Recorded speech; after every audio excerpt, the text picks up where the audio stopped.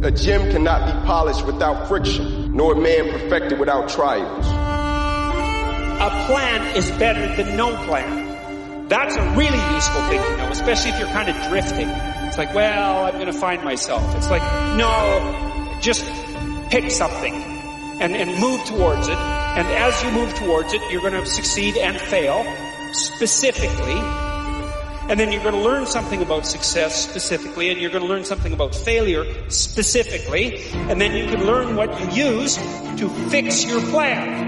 And have your successes and failures along the way, and learn from them. And then you can rejig the goal. You can move the target. We got people out there who've been done wrong. Just can't get over it. Can't get over not getting that school you want to get into.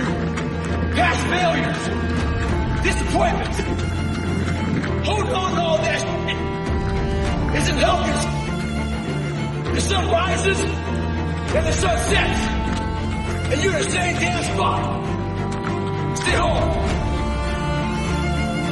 What do you do when 1,000 other people want exactly what you want? What if you're not the only one that wants what you want? What if there are thousands of other people who want what you want? You have to outwork them. You gotta outgrind them. You gotta get up earlier. You gotta stay up later. You gotta execute, and you gotta go from 70 to 120. Stay focused. Don't listen to nobody. What's on your mind, just do it. Cause what's destined for you, you gonna get it. So I say, as you look into the future, while other people are giving up, feeling like victims, feeling powerless, becoming negative, turning on each other rather than to each other, feeling that they can't make it, be ye not conformed to this world, but be ye transformed by the renewing of your mind with the mindset of that it's possible. It's possible that I can find a new profession, a new job. It's possible I can create a new life. And it's necessary that I become actively involved in becoming a positive force in my life. And it's going to be hard. Easy is not an option. But if it's hard, we will do it hard. Whatever is required to snatch victory from the jaws of defeat. And it's worth it, yes. It's worth whatever we have to do. And once we know that, it is done. Your biggest enemy is you. People don't understand it's you against you. The only person that gets in your way is you. Nobody else. It's you. I need you to confront you because you're the one holding you up. I need you to confront you. I need you to look in the mirror and tell you, you are not going to do me like this no more. You're not going to continue to sabotage me. You're not. You're not going to keep procrastinating. I need you. You're not.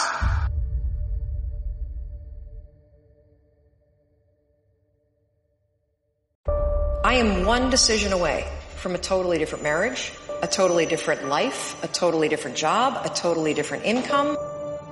Your life comes down to your decisions, and if you change your decisions, you will change everything.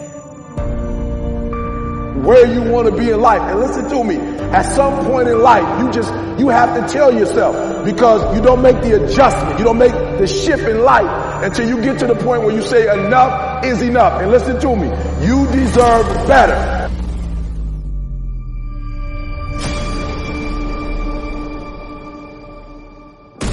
What you should know about winning before you chase it. Winning's not loyal to you. It doesn't care about you. Winning doesn't care how sore you are. Winning doesn't care how much sleep you get. Winning doesn't care how hard you work at times. Winning requires all of you and then more, and it promises you nothing. It's a mastermind of creating fear and doubt in your mind. It causes setback after setback. So the question is about winning. Are you willing to sprint when the distance is unknown? And why chase this thing called winning? Because the only thing that's guaranteed in life, if you don't chase it, is losing.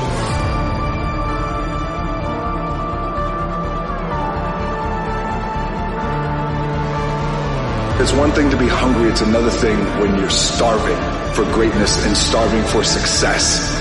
I know what it's like to operate every single day, regardless of the success that I've been a lucky son of a bitch to achieve. I operate every day as if I'm starving. Self-confidence is really someone who keeps promises of themselves, because self-confidence is really like your reputation with yourself. If you've got a great reputation with yourself and you know you can trust you, you're not so concerned about your reputation, what other people think about you.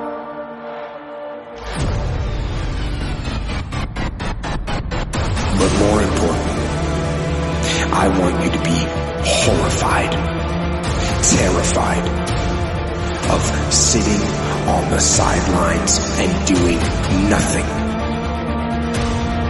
That is what I want you to be afraid of. Waking up in 6 days or 6 weeks or 6 years or 60 years and being no closer to your goal. You've made no progress. That is the horror. That is the nightmare. That is what you really need to be afraid of, being stagnant. So, get up and go. Take the risk, take the gamble, take the first step, take action. And don't let another day slip by.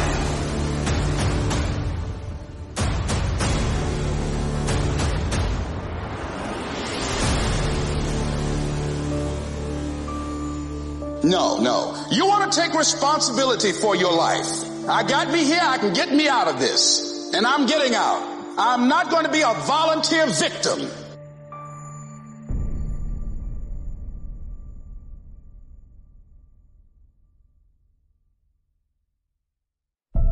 We all live in this bubble. What you got to do to get the life that God wants you to have, you got to put more air in your bubble. You got to blow your bubble up. Expand yourself.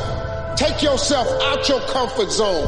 Do not live in your bubble. Put some more air in your bubble. If you stay in your comfort zone, that's where you will fail. You will fail in your comfort zone. Success is not a comfortable procedure. It is a very uncomfortable thing to attempt. So you got to get comfortable being uncomfortable if you ever want to be successful.